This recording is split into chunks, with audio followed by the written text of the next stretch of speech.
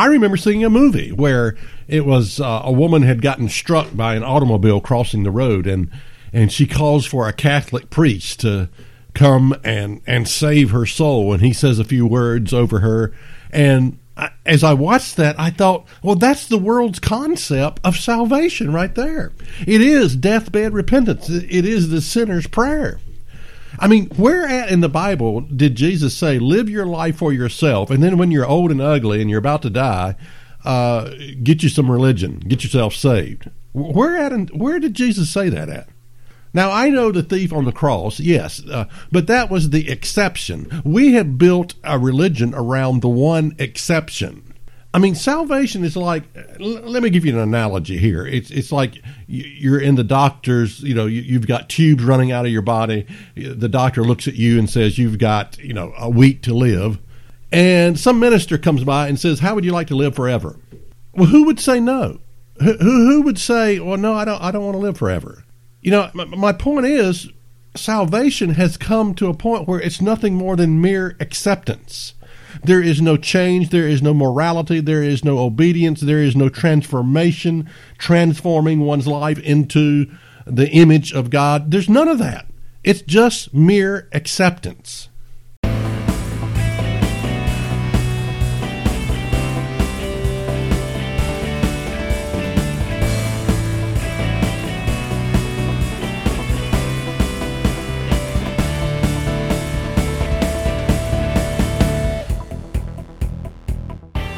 Is That Really in the Bible? Presents the teaching ministry of David Freeman. How do you get to be a saint? Now, if you look up that word, it means physically pure, morally blameless. So, I mean, how do we get to be a saint? I mean, I can remember when I was first baptized thinking, I had some issues in my life. I had some sins in my life, certain addictions and things that had got a hold of me.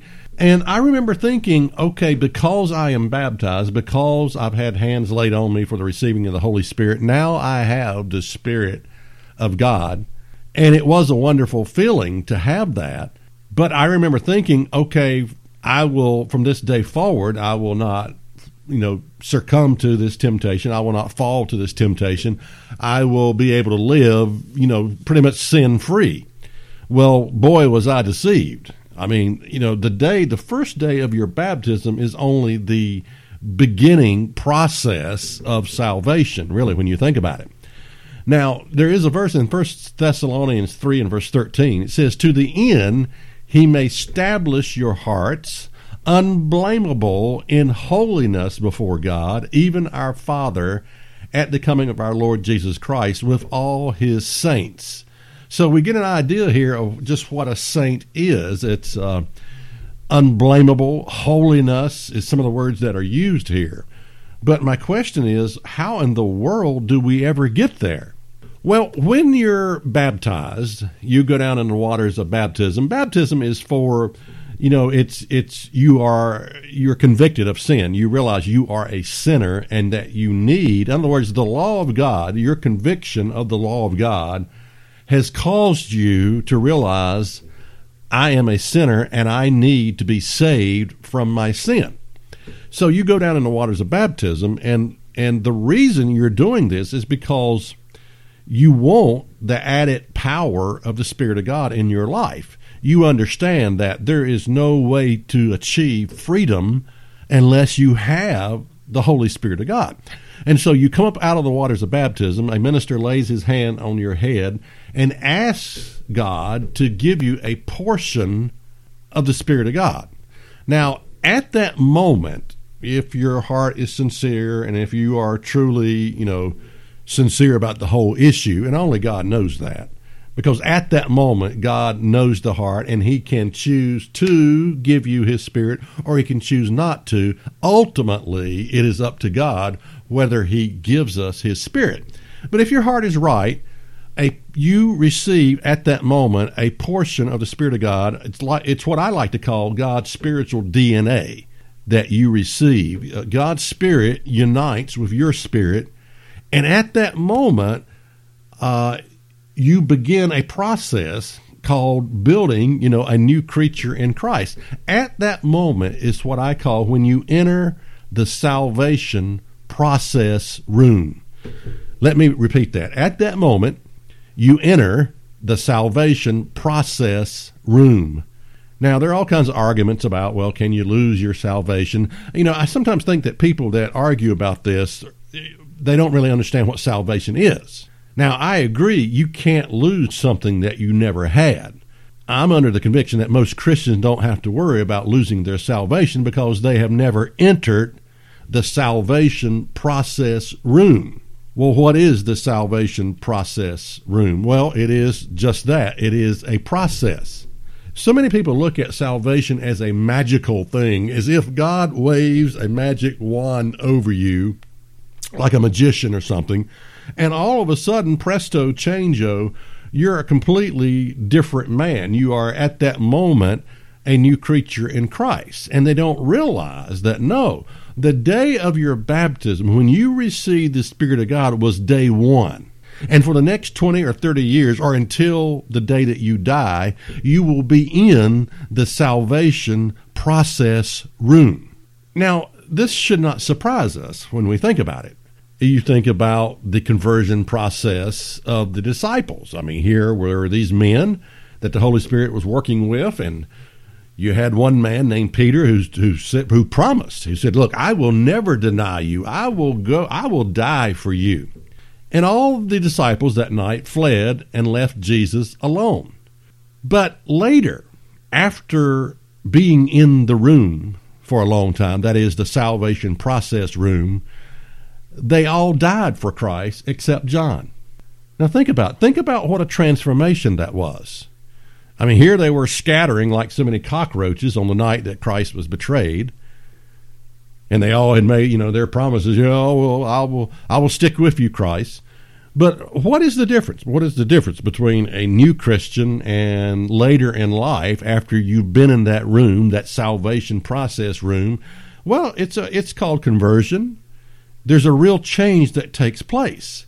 And like I said, all of these men gave their lives for Christ except John, the apostle. Now, the question I'm asking you is not, are you religious? Are you posting a bunch of religious stuff on Facebook? Are you faithfully going to church? That's not what I'm asking you. Do you love Jesus? Do you wear a cross around your neck? Do you daily read your Bible? I'm not asking you these questions. The question I want to ask you is this: have you accepted the fact that in order to be really saved, you must enter and endure the salvation process room? Mainstream Christianity's teaching would have you believe that salvation is the easiest thing you will ever do. It's easier than going to college. It's easier than holding down a job. It's easier than finding a mate, a husband or a wife. It's the easiest thing in the world you could do. Now, obviously, we have to understand this is a false teaching about the concept of salvation. In Matthew 24 and verse 13, Jesus said, "But he that shall endure unto the end, the same shall be saved." What are we to endure as Christians? Well, how about this? The salvation process room. You got to stay in that room. Once you are called, you have to stay in that room. You have to endure that room. That can be painful. That involves correction. You have to stay in that room until the day you die. Acts 14 and verse 22, it says, "Confirming the souls of the disciples and exhorting them to continue in the faith." Notice this, encouraging them to continue in the faith, "and that we must, through much tribulation, enter into the kingdom of God." Notice that. Through much tribulation, we are to enter the kingdom of God. What is this tribulation? Do you know? Well, it is the enduring of the salvation process room. You hear people say, "Well, I'm saved, sanctified, and justified." And from that point, they never give it a second thought until the day they die. Yeah, I mean, that's how people view salvation. They don't think about it once they made their big decision. It never crosses their mind. Now, what I'm talking about is a lifetime journey of transformation. How does God get what he wants from you? How does he do it? I mean, obviously, God has no intention of spending eternity with a pack of losers or a pack of rebels. Now, we know this. I mean, consciously we know, okay, God's not going to spend eternity with a pack of losers. God's not going to spend eternity with a bunch of porn addicts. Now, why would I mention that? Well, because I heard a statistic recently that said 50% of Christian men are addicted to some type of pornography. So is God going to spend eternity with porn addicts in heaven, in the kingdom? I don't think so. So this salvation process room is something that we have to go through all of our lives. In other words, between here and when you kick the bucket, something has to be done about these issues that we struggle with, these sins that we struggle with. And it can only be done through God's grace. Overcoming can only be done by the power of God's grace. But speaking of that subject of overcoming, Revelation 2 and verse 7 says, "To him that overcometh will I give to eat of the tree of life, which is in the midst of the paradise of God." Now that little word overcoming there, it means winner. In other words, you are to be a winner instead of a loser. Now, I don't care if that, the concept, if you're a loser, you're not going to be there. If that hurts your self-esteem, then that's too bad. But this is what the Bible is saying, that in this room called the salvation process room, we are to be winners. We're to come out of that room at the end of our life as a winner, not a loser. Revelation 2 and verse 11, "He that overcometh shall not be hurt of the second death." And this second death, that's a serious matter there, because the second death means there is no further future resurrection. It is the end of you, the second death. No, I'm not talking about burning for all eternity in a lake of fire. That's not what your Bible teaches. But basically, the destruction is the end of you. You cease to exist as a person anymore. That's what the second death is. Revelation 3 and verse 5. "He that overcometh," again, to the winners, "the same shall be clothed in white raiment, and I will not blot out his name out of the book of life." Who is God speaking to? Who is Christ speaking to? He's speaking, and what is the emphasis here? It is to the winners, not the losers, the winners. Revelation 21 and verse 7. "He that overcometh shall inherit all things, and I will be his God, and he shall be my son." Notice that. He's going to be my son. To the winners. Revelation 3 and verse 21. "To him that overcometh will I grant to sit with me in my throne, even as I also overcame, and am set down with my Father in his throne." Now, this is critical to understand. Christ himself had to overcome. Christ himself had to be a winner. There were choices that he had to make. He could be a loser, or he could be a winner. And so what I'm saying is, God doesn't require something of us that he himself has not already endured. It's not as though Christ doesn't know what this process is all about. He himself had to overcome. So he's not asking us something from us that is impossible for us to do. Now, understand, the salvation process room is overseen and managed by the Father and the Son. All of it is a work of grace.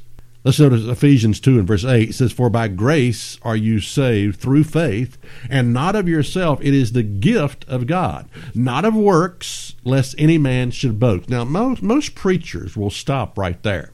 They will not continue the rest of this verse. But I'm going to continue the rest of this scripture in verse 10.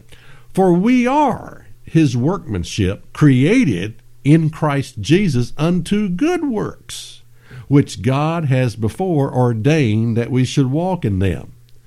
Now again, they don't tell you that next verse. They don't want you to be aware of the room. Most of us have been sold a counterfeit grace, as if we could bypass the room and still get the same benefits. Listen, God doesn't give a flip about just granting people eternal life. That's not what it's about. C.S. Lewis said this, and I quote, he said, "The Son of God became a man to enable men to become sons of God." God is creating human beings over into his image and likeness. Now, the Bible says in Romans 12 and verse 2, it says, "And be not conformed to this world."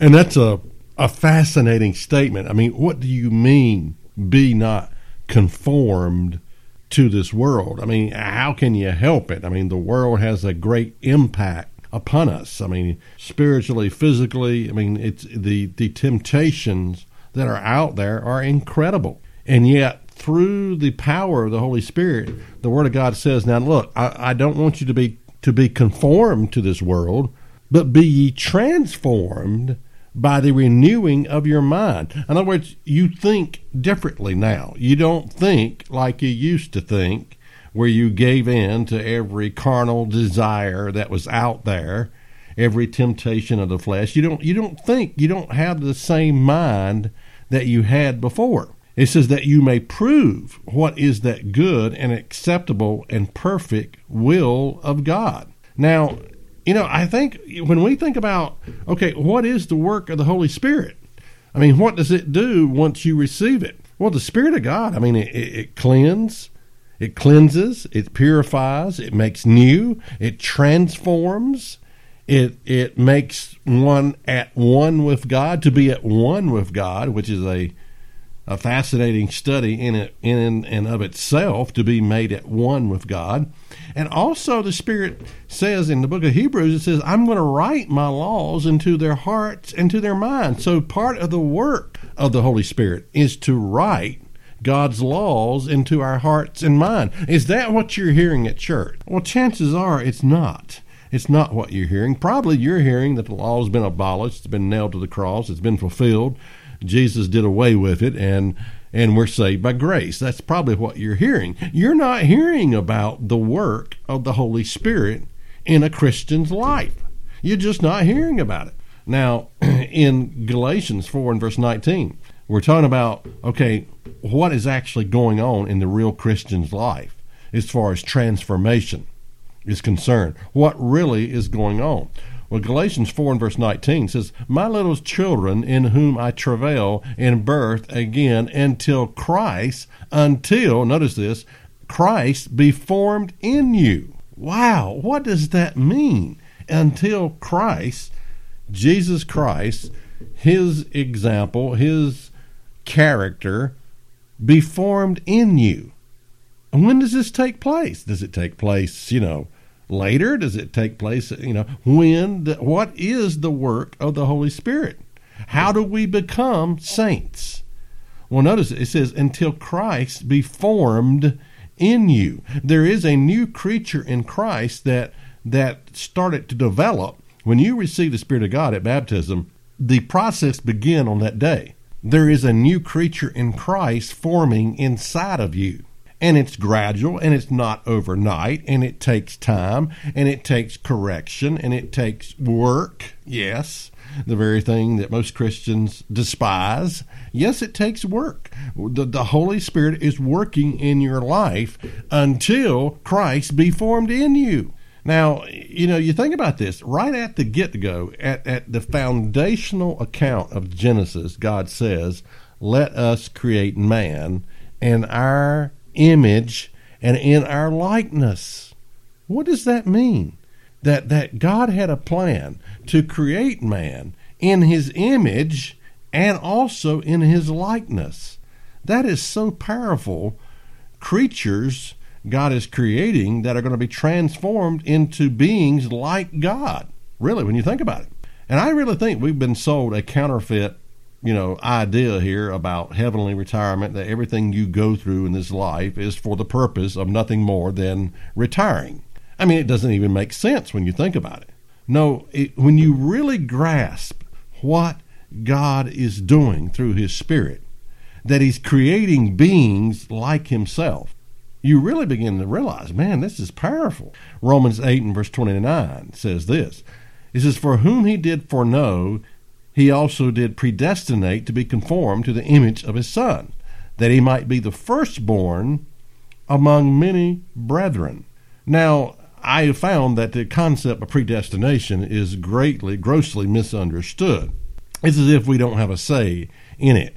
But let me explain predestination. It's like a train track that would go from Virginia to California. Maybe there's an Amtrak that does that. I'm not for sure. But the tracks are predestined. I mean, they've been laid down. They will get you from Virginia to California. But you're on this train, and at any given time, because you were created free with a free moral agency, you can choose right from wrong. You can raise your hand up, and when the train stops at a station, you can say, "I'm getting off this train. I don't like this I don't like this salvational, this salvation room process. I don't like it anymore. I'm getting off this train." All the tracks are predestined to go where it says it's going to go. God has determined to predestine you into the kingdom of God, to predestine you into children of God. That is determined by God. But you still have your free moral agency to deal with. You can make choices. Why would we negate that concept? Why would we think we can't make choices? When right at the get-go, it was clearly a choice, as Adam and Eve made the wrong choice. But why would we excuse ourselves from any choices, as if we can't make any choice? So yes, predestination is determined, but you're free to choose. This verse concludes in Romans 8 and verse 38, "For I am persuaded that neither death, nor life, nor angels, nor principalities, nor powers, nor things present, nor things to come, nor height, nor depth, nor any other creature shall be able to separate us from the love of God, which is in Christ Jesus our Lord." Now, there is one thing. Now, this is an encouraging verse, but there is one thing that can separate you. Do you know what that is? It's you. It's the man or woman in the mirror. When you walk away and you close the door to the salvation room, process room, that's something you can do. That's a decision that you can make. Now, why would we do this? Why would we do that? Well, I don't know. Maybe it gets too tough. Jesus did warn to count the costs. Before you even start out down this road, you better count the costs. But what I'm saying is, I just think we've been sold a bunch of lies when it comes to salvation. What we've been sold is the lie that salvation is the easiest thing you will ever do. I remember seeing a movie where it was a woman had gotten struck by an automobile crossing the road, and she calls for a Catholic priest to come and save her soul, and he says a few words over her. And as I watched that, I thought, well, that's the world's concept of salvation right there. It is deathbed repentance. It is the sinner's prayer. I mean, where at in the Bible did Jesus say, live your life for yourself, and then when you're old and ugly and you're about to die, get you some religion, get yourself saved? Where did Jesus say that at? Now, I know the thief on the cross, yes, but that was the exception. We have built a religion around the one exception. I mean, salvation is like, let me give you an analogy here. It's like you're in the doctor's, you've got tubes running out of your body. The doctor looks at you and says, you've got, a week to live. And some minister comes by and says, how would you like to live forever? Well, who would say no? Who would say, well, no, I don't want to live forever? My point is, salvation has come to a point where it's nothing more than mere acceptance. There is no change. There is no morality. There is no obedience. There is no transformation, transforming one's life into the image of God. There's none of that. It's just mere acceptance. Okay, so what is real salvation? Well, there's a scripture in 2 Corinthians 4 and verse 16 that reveals to us this process called the salvation process room. It says, "For which cause we faint not, but though our outward man perish, yet the inward man is renewed day by day." Now, the reality is this: the outward man, your body gets old, it gets ugly, and we die. And it's one of the benefits of getting old, if you can look at it like this. They talk about the golden years. I'm not sure what's so golden about getting old or anything like that, but One of the positive benefits of getting old is this. It's what I call the dying will. That thing, your willpower, your will, it can be used for good, but it's also, we have often perverted our desires, and our will has gotten us into a lot of trouble with certain sins, certain addictions, certain roads that we travel down.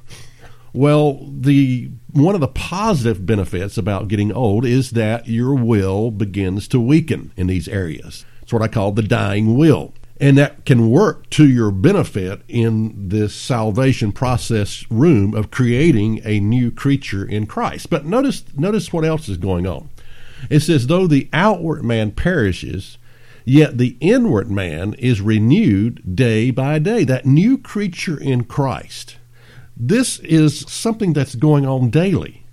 This is not a one-time experience. This is not a one-time event. This is a lifetime event, this salvation process room. Now, some people might say, well, show me in the Bible where it talks about the salvation process room.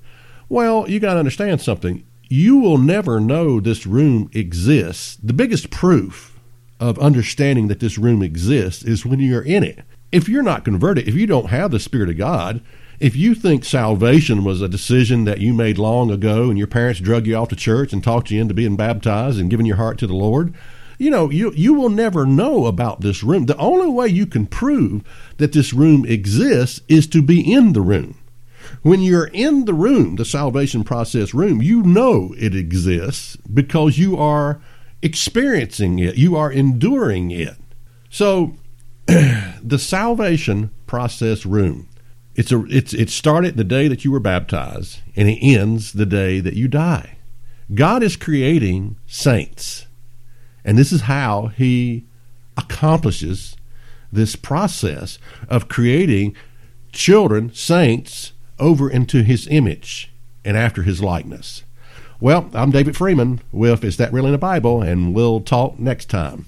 For more information, check us out online at isthatreallyinthebible.net. Listen to the podcast, watch the weekly program, worship with us on our weekly Sabbath service, and be sure to visit our free bookstore.